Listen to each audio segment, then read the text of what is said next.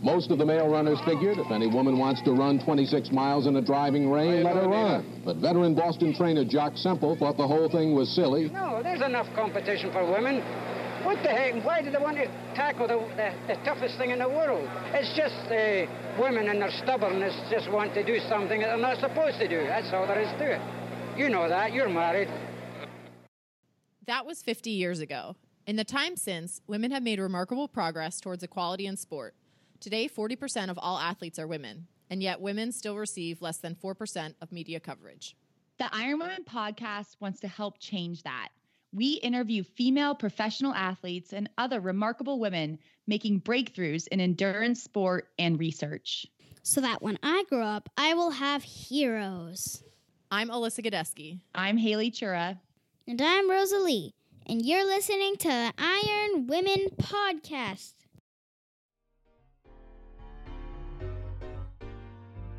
Triathlon is certainly hard on your skin, without a doubt. That was Teresa Helsel, dermatologist PA and accomplished triathlete. Earlier this year, Teresa came on the podcast to offer skincare advice specific to triathletes. Teresa's two biggest tips were to avoid sunburn and chafing. And luckily, Iron Women podcast listeners get 15% off all Zelio skincare products, including Sun Barrier SPF 45 zinc-based sunscreen and Betwixt Athletic Skin Lubricant and Chamois Cream. Use the code IRONWOMEN at teamzelios.com for 15% off and use Zelios products to protect your skin during all your swim, bike, run fun. And now, the ladies you've been waiting for, Alyssa Godesky and Haley Chura. Bye for now.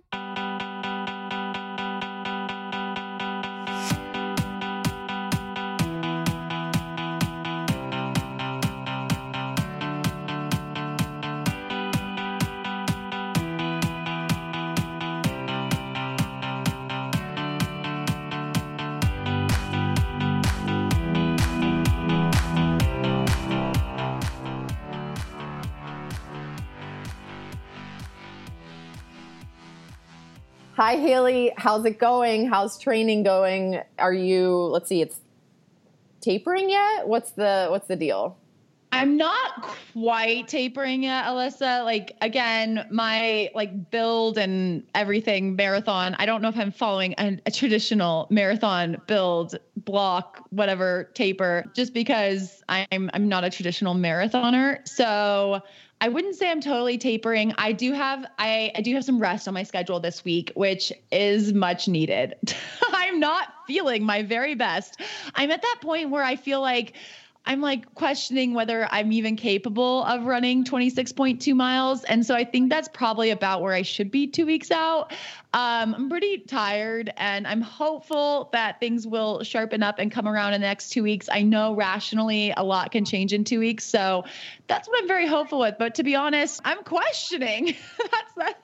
So for our listeners, if you're just joining Iron Women and this is your first episode ever, Haley is about a little less than 2 weeks out from the U.S. Marathon Olympic trials, which are happening here shortly in Atlanta, Georgia. February, let's see, I know I'm going to Atlanta on the 26th. So February 27th, 28th, 29th is the race, right? Leap day. Listen, oh my gosh.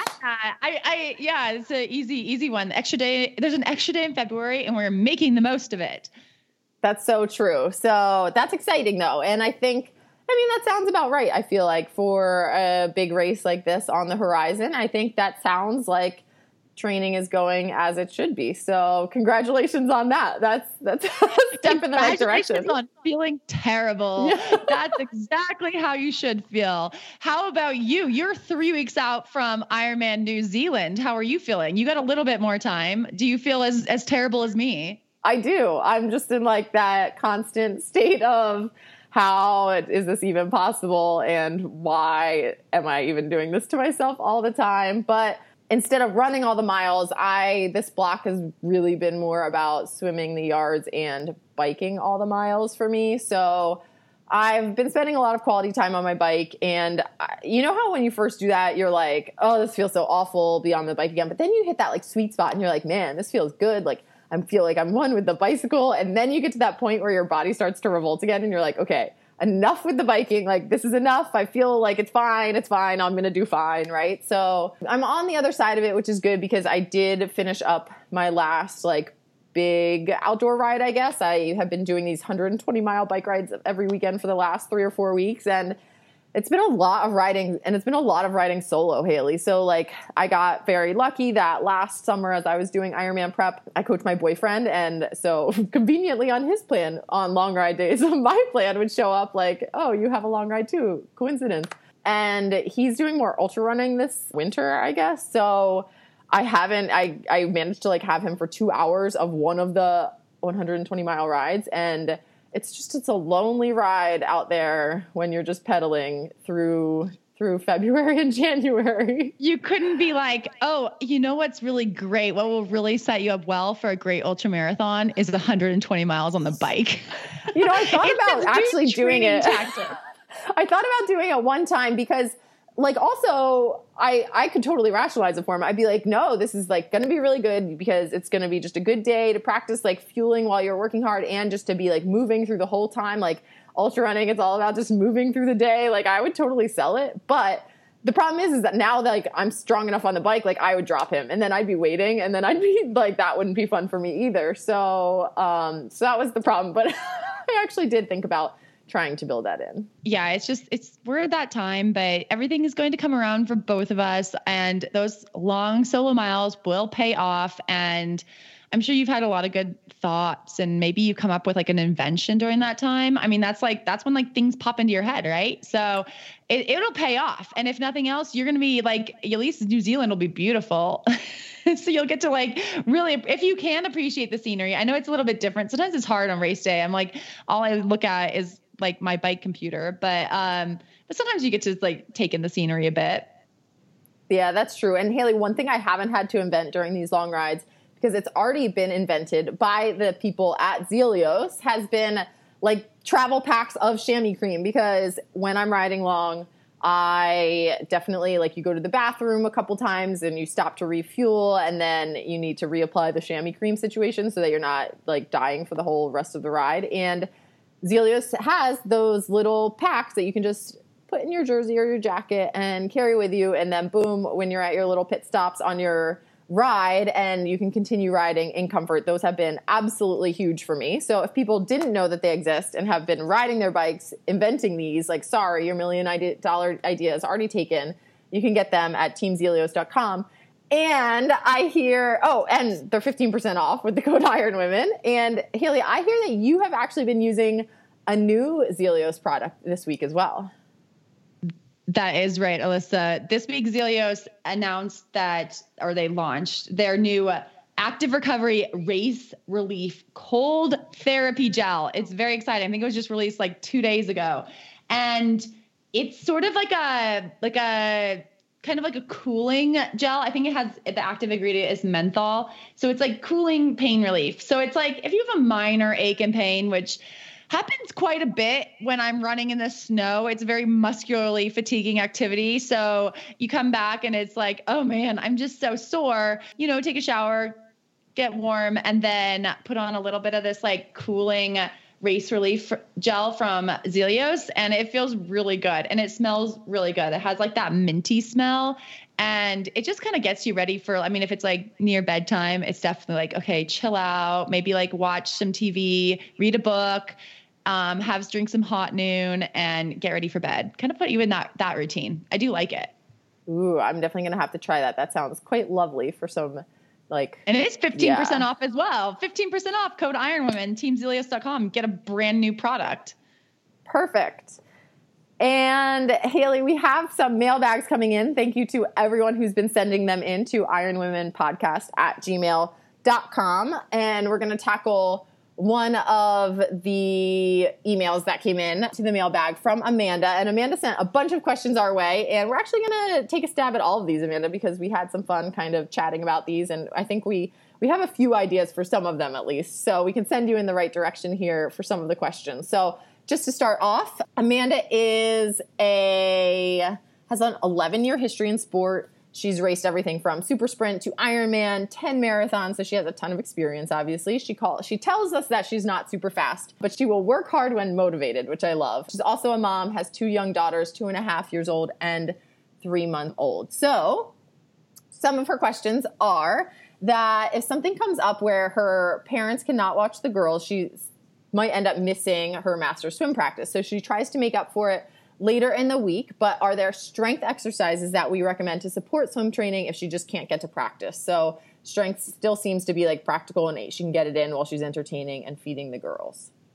So I love stretch cords. I feel like maybe I can we can link a video of a tutorial that I like that kind of shows the proper use of stretch cords, because you do want to use like proper form and like keeping your elbows high, like a high elbow swimming. But I think that, stretch cords they work similar muscles. No, they're not a complete replacement for swimming, but I think that in a pinch, they can help a little bit. I will say I think you need to be kind of careful. I would probably suggest starting with like lighter stretch cords and working up to heavier ones, because you'll figure out pretty quick that you'll get really, really sore if you use too heavy stretch cords and go for too long a time. And sometimes like a workout I've done before is like you'll do like minute on, a minute off, and then maybe 30 seconds on and 30 seconds off, and then 15 seconds on, 45 seconds off, kind of increasing intensity as the work interval goes down. That'd be like an easy one. And then you could take like a minute rest and then do it again. And less is probably more in the beginning if you've never done this, because you don't want to be so sore that you can't pick up your kids the next day. So I would start out with like 3 times through that, like just very simple working on form. And then if, you could build up over time, but hopefully this isn't something that happens all the time. It's just like a very rare thing that'll make you feel a little bit better when you didn't quite make it to master's practice. I can feel the burn just even talking about stretch cords. It makes me like dread them already, but I do think it would be an excellent substitute for that master swim workout if you have to miss that. Second question, Haley, is time efficiency hacks that we've maybe offered our other athletes who have kids that they're balancing. So my favorite for this is definitely like the stroller workout. I am known to build in stroller runs with my athletes who have kids, and it's a strength run, and it often forces them to go a little slower if that's what I'm looking for, but it's such a good strength workout because it's hard. Like I've done stroller running with my friends' kids, and it definitely can be quite difficult. As your kids also grow up, I'll like build in time to run when maybe they're biking alongside of you, which can be a good bonding activity, I think, and keep them entertained and like a sneaky way to get a workout in. Do you have any hacks, Haley? I like that one, but can I read the next question? Because I feel like I don't usually ever read questions. Yes, but I have one more hack then. Hack? So I don't know if the YMCA is a hack itself. I feel like someone who wanted hacks maybe invented a YMCA, but I know that my friends with kids, like YMCAs, if there is one in your area, tend to have really great childcare policies. And I know it's not really a hack to be like, oh, drop your kids off so someone else can watch them and you work out. But I think that they're really good. And often there's like a pool there too. So maybe they go to child watch for a little bit and then you get your swim in and then you're already like wet. You like run up, get your kids, and then you can all have like family swim afterwards or something like that. So doing that, I think, is a great way they get to like play a little bit and they know that they'll be like swimming with mom afterwards. So that can be a fun one too. I love those getting the kids involved and making it fun. Because I grew up watching my parents go for runs together, and I think that was a healthy way to grow up. So getting your kids involved can be really good. So the next question, since I already jumped the gun on this that I wanted to ask it, but have you ever had an athlete who needed to use a breast pump mid-race during T2? So no would be the short answer. I don't think any of my athletes, if they have, they haven't told me, and they just assumed that I overlooked their T2 time or something and I didn't notice and they didn't have to explain. But I have heard of this being a situation for sure for people. I did the Minneapolis YWCA women's triathlon a couple of years ago, and they actually had a breast pumping tent at that race. It was a sprint race, so I'm not sure if people were using it in transition, but it was definitely there as an option. So there are races that have like a designated space. So I would say talk to the race director. Like, don't be afraid to reach out, like email. They will make space for you. And it's totally fine. I would, it's just do what you have to do the race. And even if Alyssa had actually brought this up, but even if you were like you brought like a poncho and you're doing it, or blanket, and you're breast pumping in T2, no one is paying attention to what anyone else is doing in T2. I feel like it's like the gym where it's like everyone thinks everyone's checking each other out, but really everyone's checking themselves out. Classic Alyssa advice there, right there. Has not had a child, but how would she handle breast pumping in T2? Bring a poncho for sure. But no, ponchos are like super practical for that kind of thing. You can do a lot of things under them and hide it. So definitely think that would work. Haley, do you want to take the next question as well?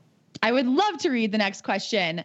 What is the minimal amount of training per week that you have to do to be successful for a 70.3? And to give some context, Amanda said that her goal is to finish and have fun, and she's okay if it's more than 6 hours because her best time is a 5:28. So she's, looking for close to her PR, but not necessarily going for a PR. What's your advice, Alyssa? My advice then, if her goal is truly to finish and have fun, then the amount of time she trains during the week should be the amount that keeps her sane and that she feels like she can fit into her life. Because it does sound like she has a good, rich history in sport. She's not brand new at any of these things, so I'm not super worried about that. And yeah, if she has, done a 5:28 in her historical past of being an athlete, then her body is probably in pretty good shape. She probably also does a lot of good training unknowingly as a mom of young kids, like running around and lifting and doing all of that stuff. So that all is going to count for something. And so I feel like I'm not even going to give her a number because I don't want her to stress about that. I think whatever she can fit in and stay sane and healthy during the week. I think that's good advice. I would add that also that there's a lot of value in 20 minutes of running or an hour on the trainer. It isn't it doesn't count. I only have 15 minutes, so I'm just not going to do it. There is value in these tiny pockets of time. If you can do a little bit in that tiny pocket of time, and then you just move on with your day. And those tiny pockets of time can add up to a significant amount, but your advice is good. There's no specific number that's the minimal amount of training.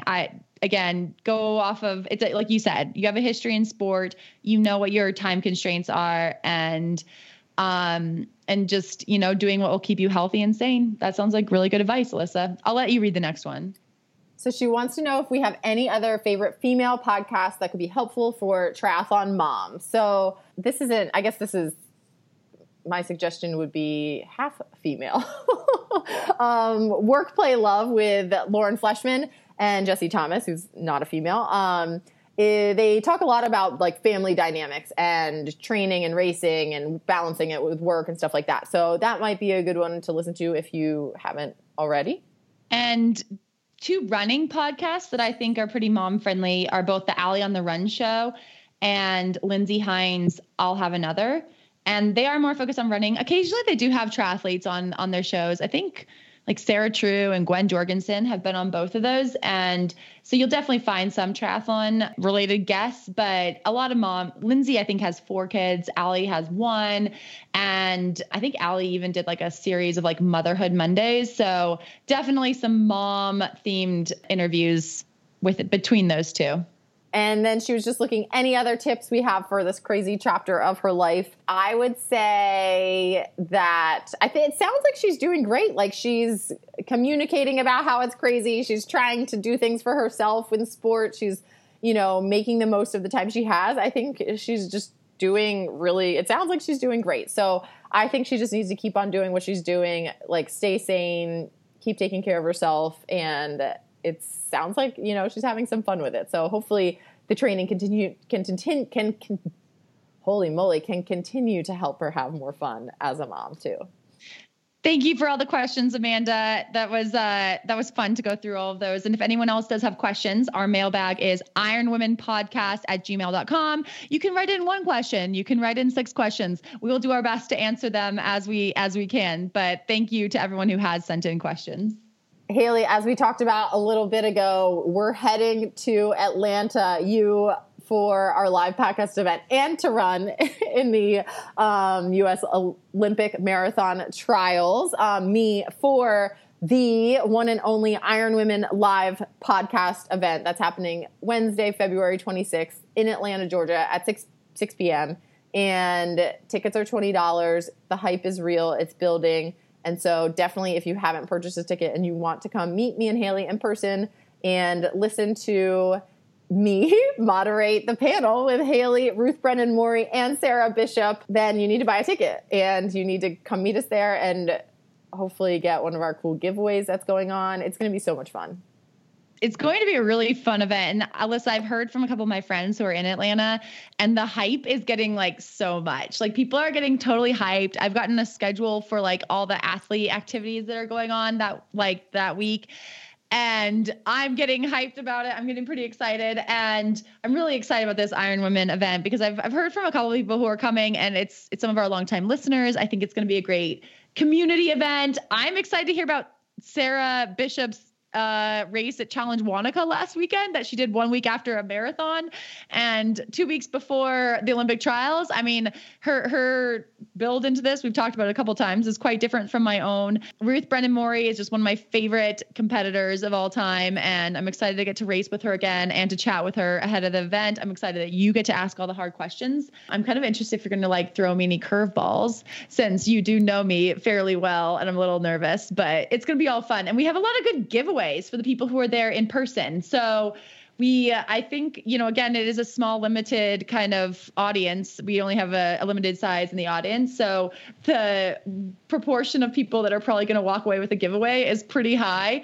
And we have some great sponsors of that event. The audio will hopefully be broadcast in our interview or not interview as our episode next week. So we're going to try to do a really quick turnaround with the live event happening on Wednesday, podcast coming out Thursday. So if you can't make it, you'll be able to hear it, but having the experience in person is going to be so fun. And I'm really looking forward to meeting a lot of people and to seeing you, Alyssa. I haven't seen you in a while. I know it's going to be person. It's going to be really fun. I've been listening to a lot of other live podcasts, getting some tips and getting some ideas. So I mean, you can totally expect some curveballs from me. I'm going to pull out all the stops for this event. This is going to be so fun. And as part of our Atlanta hype, Haley, we have a really fun Atlanta themed-ish kind of interview today even. That is right, Alyssa. So this week we are continuing to build the hype leading into the U.S. Olympic Marathon Trials, which are happening just next Saturday, February 29th. Alyssa, it seems crazy to say next Saturday, but we are bringing you a very fun chat today with a legend of the running community, especially the Atlanta running community, Shawana White. Shawana is someone I've known and admired since early in my running and triathlon career, and we do share the funny story of how we first met. Shawana has a long history in running, including a comeback from major surgery. She's a 3-time marathon champion, and her marathon PR of 2:45:19 makes her the 5th fastest African-American born marathoner. Unfortunately, that 2:45:19 PR that she ran in 2018 fell just 19 seconds short of the 2:45:00 Olympic trials qualification standard. Shawana tells us what it was like to barely miss that standard and why she chose to take a step back and not run another marathon in the final months of the qualification window. Shawana is a huge fan of the sport, so we asked for her picks of who she thinks will make the U.S. Olympic team headed to Tokyo. And she even mentioned a few like dark mares or kind of under the radar women to watch as well. So we'll have our conversation with Shawana right after the break. As triathletes, we should all be committed to fueling our bodies with products we are confident in. At Iron Women, Nuun Hydration is our go-to. Committed to clean hydration, a clean planet, and clean sport, Nuun Hydration shares our values, and we are proud to use Nuun Hydration on and off the race course. Plus, it tastes good. My favorites are the Watermelon Nuun Sports Tabs, Citrus Mango Nuun Endurance, and then warming up some Nuun Rest before bedtime. Nuun Hydration offers the Iron Women community a 30% discount at nuunlife.com with the code IRONWOMEN. That's NUUNlife.com with the code IRONWOMEN. Hi, Shawana. Welcome to the Iron Women podcast. Hi. Thank you guys for having me here. So for any of our listeners listening, hopefully they are listening, this is Haley talking right now. And I just wanted to start this interview with a little background on how you and I know each other. do you remember the first time we ever met, or at least the first time I think we ever raced? We raced at the Charles Harris 10K, and you was the T-shirt girl that I was trying to go get. See, I've actually told Alyssa this story where I was like, I used to go out very, very fast in all of my races, and I was wearing a T-shirt, and then I think after the race, like, we were chatting afterwards, because you won. You beat me. I think you ran like 36, and I was like a minute later. And I remember you saying, like, I had to beat you because you were the, like, baggy T-shirt girl. Oh, man. But luckily, my fashion choices have improved a bit since then. And I think the next time I saw you at a race was actually the 2013 Peachtree Road Race. And that's a race that Alyssa actually ran as well, since she was visiting me for a triathlon training camp. And I convinced her to run Peachtree since it's such a good time. But when I saw you on that day in 2013, you weren't running past me. Instead, you were on crutches volunteering at the finish line. Can you tell us about that injury?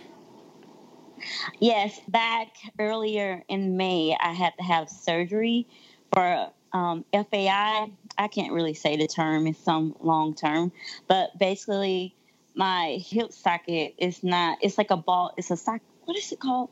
Oh, well, it's like a socket, it's a socket joint. So the ball, or either the head or the socket wasn't shaped properly, so it was rubbing against the labrum. And so I had to get that corrected through surgery. And so for any of our listeners who aren't familiar with the Peachtree Road Race, it is, I believe, the world's largest 10K with about 60,000 runners and walkers. It happens on the 4th of July. It runs right down Peachtree Street, which is a major road in Atlanta. And as Haley said, if she dupes you into going to run it, she not only gets you to run it, but then we also ran to and from the race, right? We did. Yeah. So that was a fun weekend. Just so you know, for anyone out there who ever hears from Haley to run the Peachtree with her.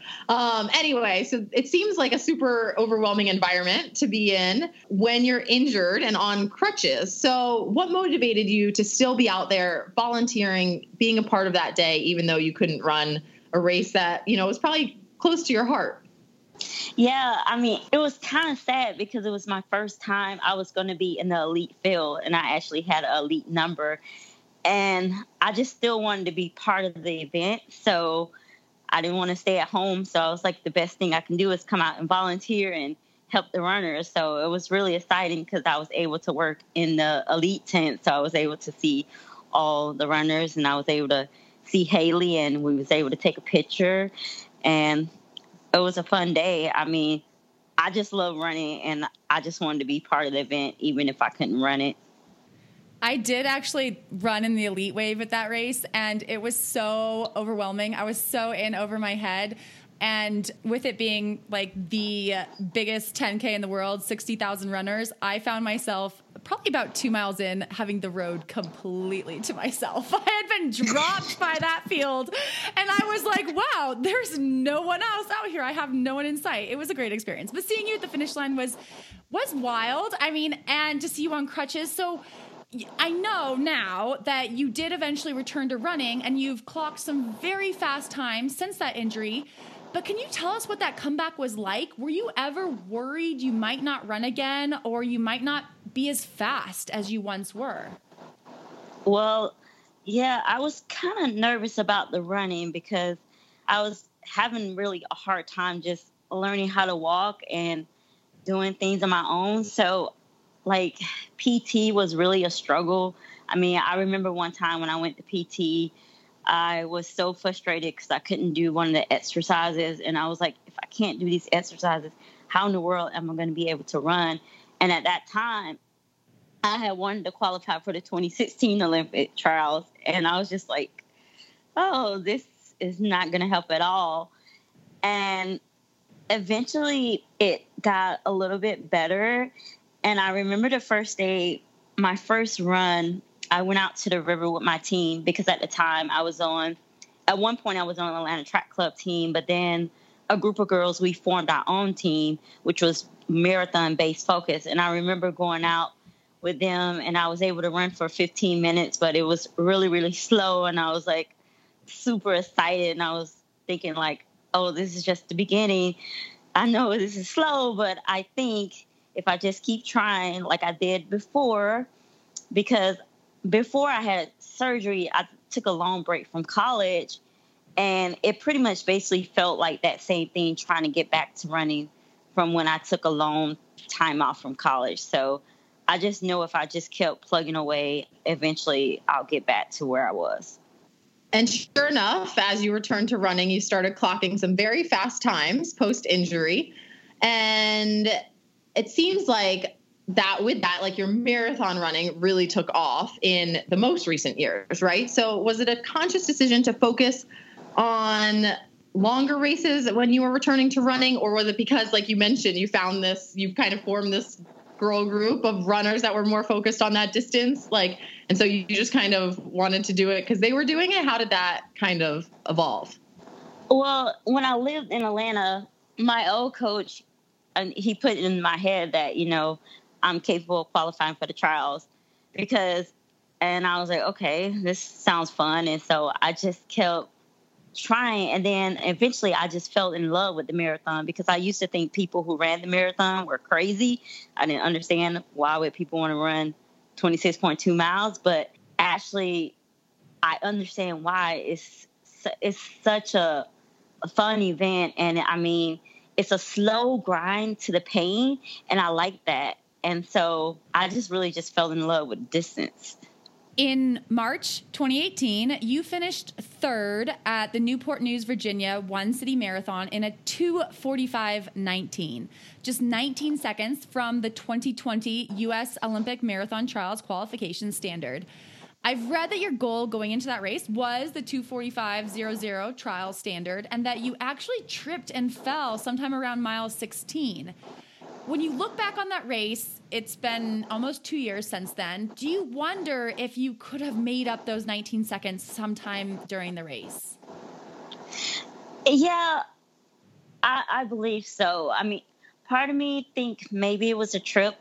Part of me think maybe it was the time at mile 20 when I was struggling, trying to get some run gum out my shorts. And that caused me to run a 6:30 mile. I think that was probably my slowest mile in the whole race.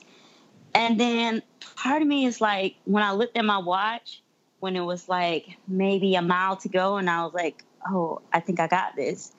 And in my head, I thought I had it until I got to the finish line, and I was like, what happened? Like, where did I lose these 19 seconds? Because I thought I was on pace. But nevertheless, I still was happy because I just ran a PR, and, you know, those don't come too often. So I was happy with that.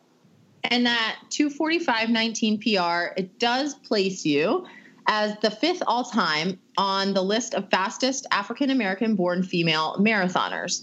Ted Corbett is a running historian, and we spent some time on his website, which does include a page dedicated to Black female marathon history.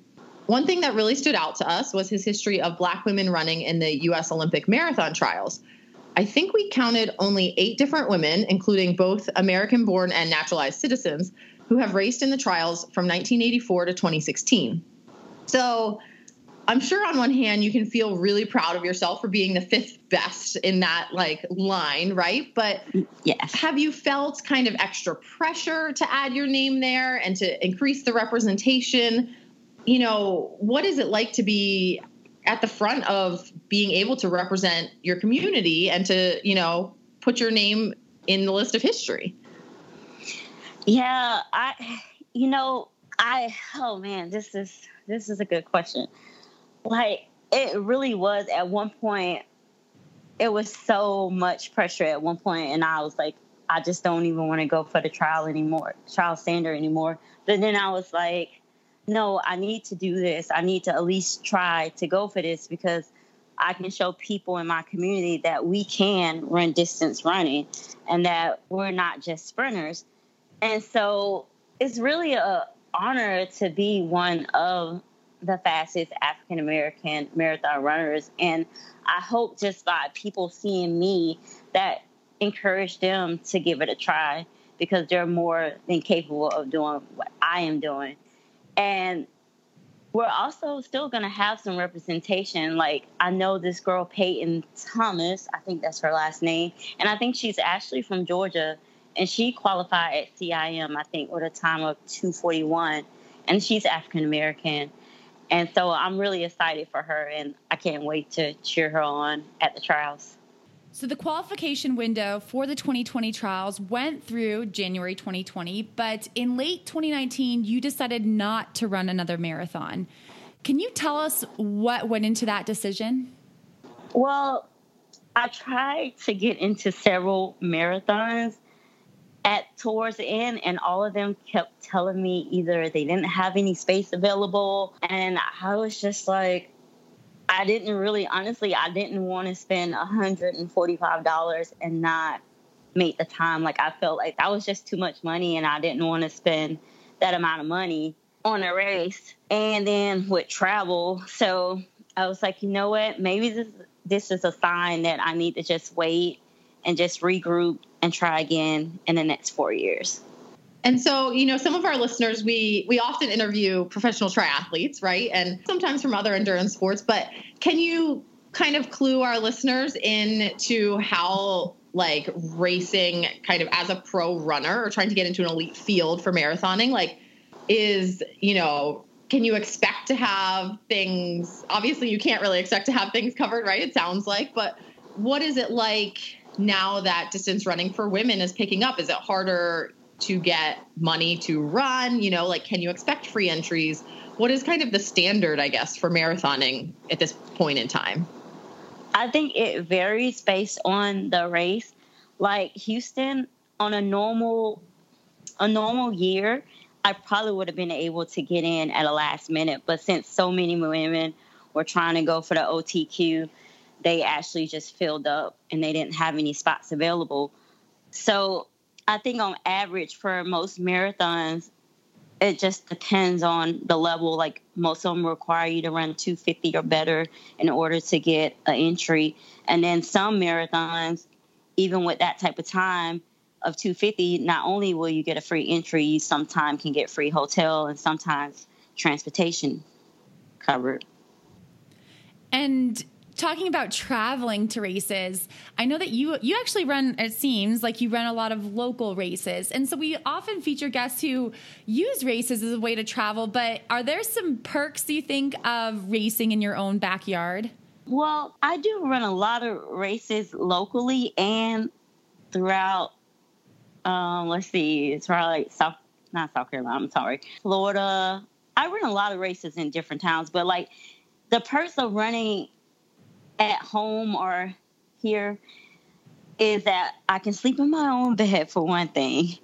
And being locally is easier to get to. Like, I don't have to worry about trying to use GPS to get to the race. Like, I already know how to get there, so that's not a problem.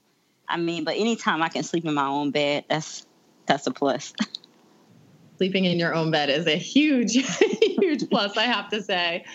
And Shawana, I think you and I both share a love of racing, and we both have probably been called by more than one person at a time serial racers. I have raced Ironman triathlons on back-to-back weekends, and I believe that you have even done multiple running races on the same day. So one thing we hear about from listeners a lot is like race day anxiety. So do you have any tips for them about how you mentally handle being on a start line when obviously you might not be at your physical best, right? Like maybe you raced that morning or maybe you raced the day before or something. So how do you tackle like that race day mentality and the nerves that come with it when you know your body has already done a lot of work?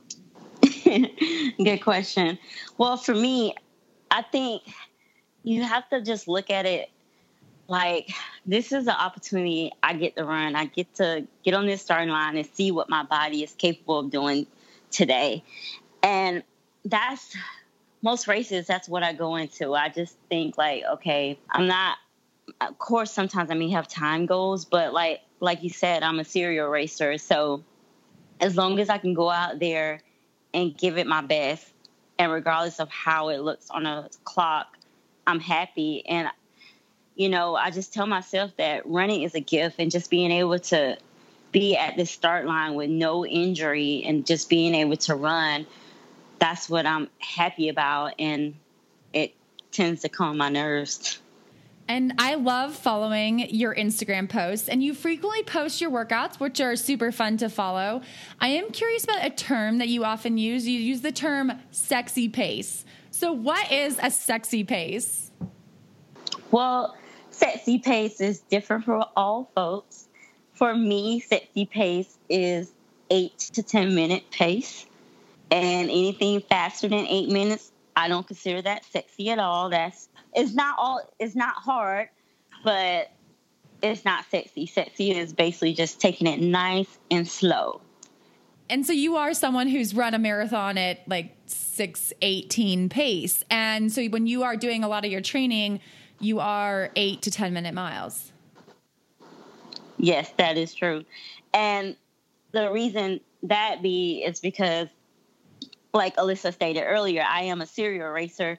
So most of my races, they're part of my workouts. So that's why it's important for me to take it slow majority of the week. Like most of the time I just have one hard workout, and that's on a Tuesday. And then the rest of the days are pretty easy. But lately we've been doing this new thing where I do a hard workout on Tuesday, then I come back on Thursdays and do like a steady state, which is basically like between 6:20 to 7 minute pace for like 4 to 6 miles. And so far, how do you feel like that's going? Have you been racing a lot still, or now that it's kind of winter, is it harder to find races to be doing a lot? So you added that in? Well, we're just trying something new out. I mean, I just kicked off my racing season last weekend at the Run for the Saints 5K here in Columbia. And this weekend, I'll be running another 15K. I'll be running a 15K, which I'll be trying to go for the state record for the 40-year-old because I turned a master last year at the end of the year in December. So I'm going to be trying to go for that state record. So I don't think on this Thursday, I'm not sure yet. I have to talk with my coach, but I don't think we'll be doing a steady state this Thursday, but I'm not sure. I love the new age group. That's very exciting. A new division, even running as a master.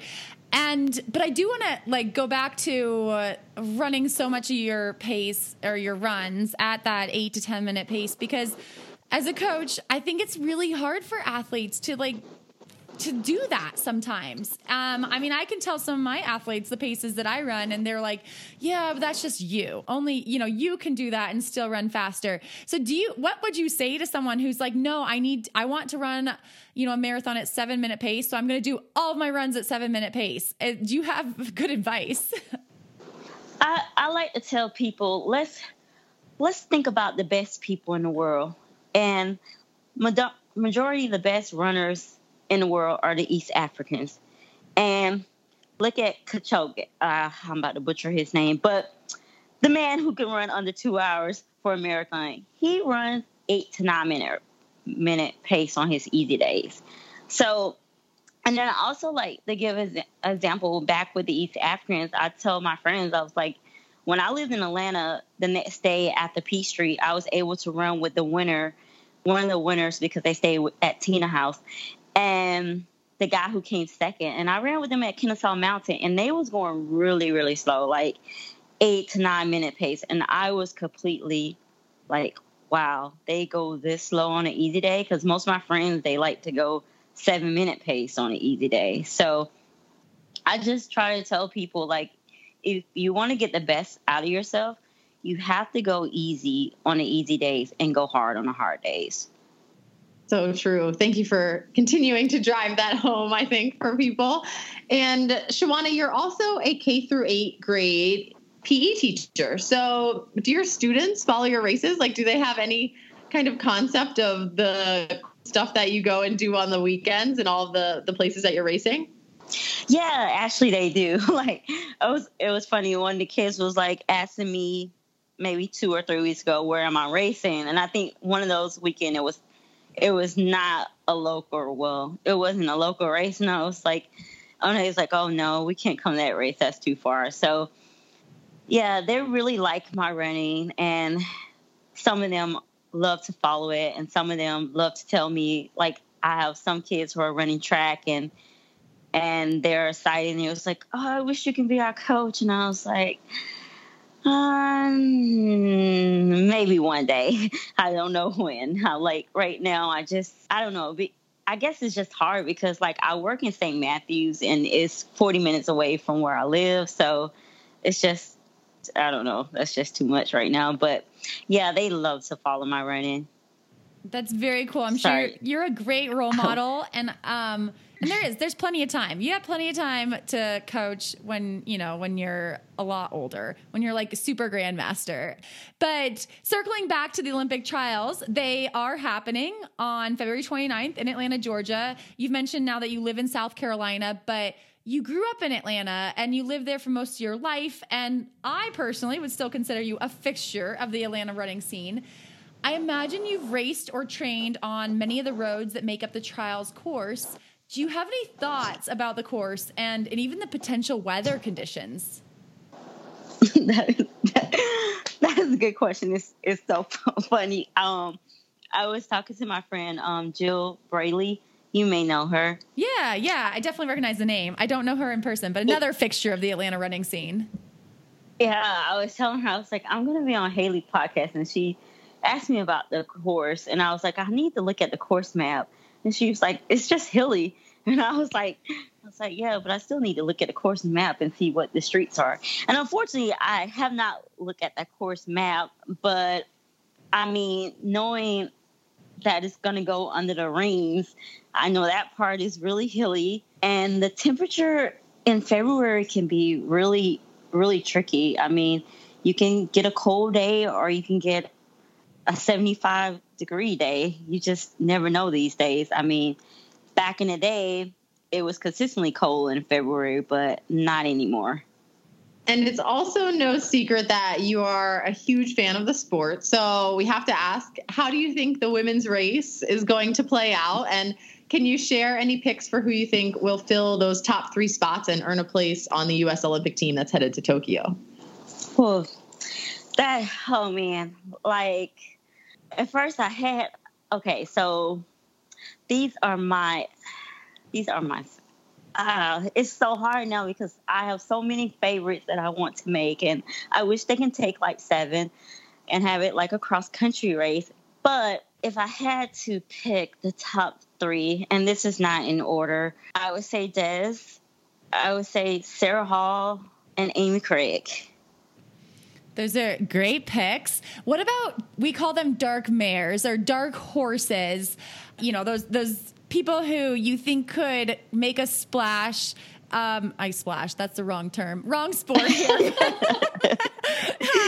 Who just, we're not thinking about who could sneak into that top 3 or maybe even top 5 or that cross country team top 7. Those people. Also, is there anyone else that you think we should who has a great story that we should be watching out for, either if we're on the sidelines cheering in Atlanta or we're watching from home? Like, the women's field is huge. Like, who are we missing?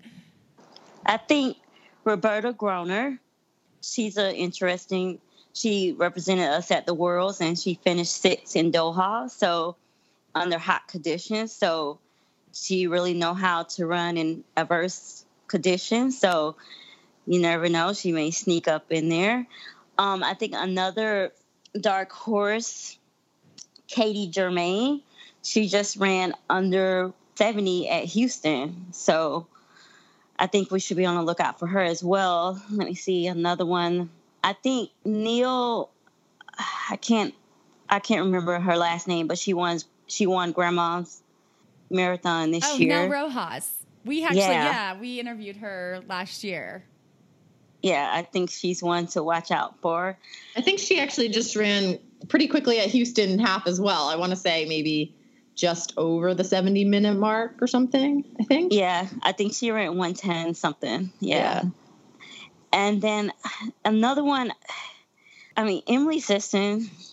I don't really consider her as a dark horse, but I think she has a very good shot. But a true dark horse, another one. We're really putting you on the spot here. What about Atlanta area runners, like other runners from Atlanta that might have Bridget Lyons. Well, I don't think she's Lions anymore. I think she got married. But Bridget from the ATC, I think she has a good shot as a dark horse. Any other Atlanta females? I think Megan just rejoined the ATC. I can't remember her last name, but she's a good runner too. Well, I'm sure Bridget and Megan will be out there excited about all the cheers and running on such a hometown course. Do you have any tips for people who are there cheering? You've said that you will be there cheering, and again, you have this amazing perspective where you're able to always be a fan of the sport, even if you're not racing. Where are you gonna try to it's 3 loops. Are you gonna try to move around? Are you gonna stand in one spot? Have you thought this far yet? Yes, I am going to try to move around, but first I got to look at the map and see how the loop run, because honestly, I haven't looked at the map yet, but before February 29th, I'm pretty sure I'm going to look at the map, going to have a game plan, and me and my friends, we're just going to be running all over the place.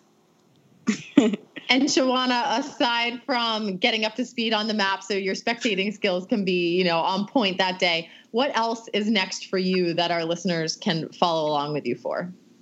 Okay, well, I am going to run a marathon real soon here. I'm going to run Mercedes Marathon in Birmingham, Alabama, the weekend of I think it's the weekend of Valentine weekend. It'll always fall in between there. I think 15th, 16th of February.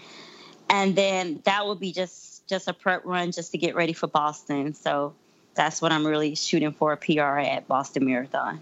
Have you run Boston before? No, this will be my first Boston. So I'm super excited. Awesome. Well, thank you so much for coming on the show today, for giving us a little insight into what we can expect at the trials. And I look forward to seeing you in Atlanta in a couple weeks. Thank you. Iron Women is proud to be supported by Form Goggles in 2020. Form Goggles are the only swim goggles with a smart display that delivers metrics like split times, distance, pace, and more. And it's built right into the goggle lens. You can also analyze your metrics outside of the pool with the Form Swim app, because what triathlete doesn't love data? Head to formswim.com to learn more about the Form Swim goggles and pick up the missing link to your swim bag. Alyssa, I'm super happy to tell you and all of our listeners that Shawana ran the Mercedes Marathon in Birmingham, Alabama this past weekend, and she finished 3rd overall female, 1st in the Masters category, and her 2:53:06 finish time marked her 16th time breaking 3 hours in the marathon, the most of any African-American woman ever. So huge congratulations to Shawana. That is legit. Major congratulations, and thanks for coming on and sharing your story. And all this marathon hype is really getting me excited to potentially get back to an open marathon one of these days, Haley. Shawana's broken 3 hours 16 times. I need to do it at least once, I think, before I retire from my athletic career. So it's been moving up on my bucket list now with all of the marathon talk. I'm excited. I think you should do it definitely as well. But I'm even more excited for our live event in Atlanta next week. I get to see you next week, Alyssa. We're not going to do this video chat thing. I'm actually going to see you in person. You're going to be asking me questions along with, of course, Sarah Bishop and Ruth Brennan-Morey at our live event. I hope to see some of our listeners there as well. This is going to be so interactive. It's just, I'm going to have to actually get dressed for it. It's going to be a lot of fun. Yeah, so everyone can get their tickets at livefeisty.com/Atlanta. Get your tickets.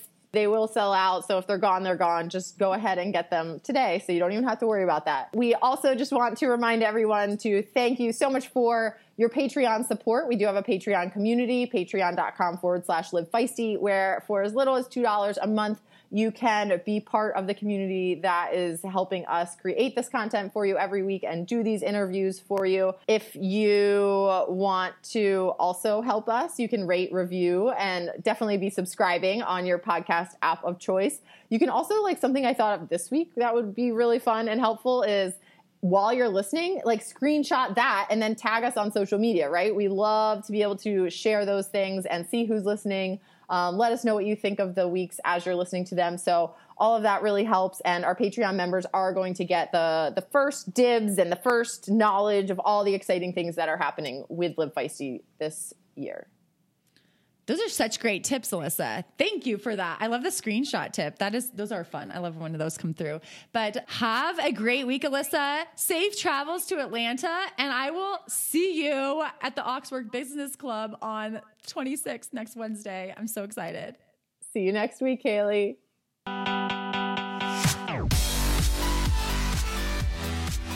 Thanks for listening to this podcast. Please subscribe, like, and comment on iTunes. My favorite podcast hosts are Alyssa Godesky and Haley Chura. My favorite editor is Aaron Hamilton. The Iron Women podcast is a Live Feisty media production.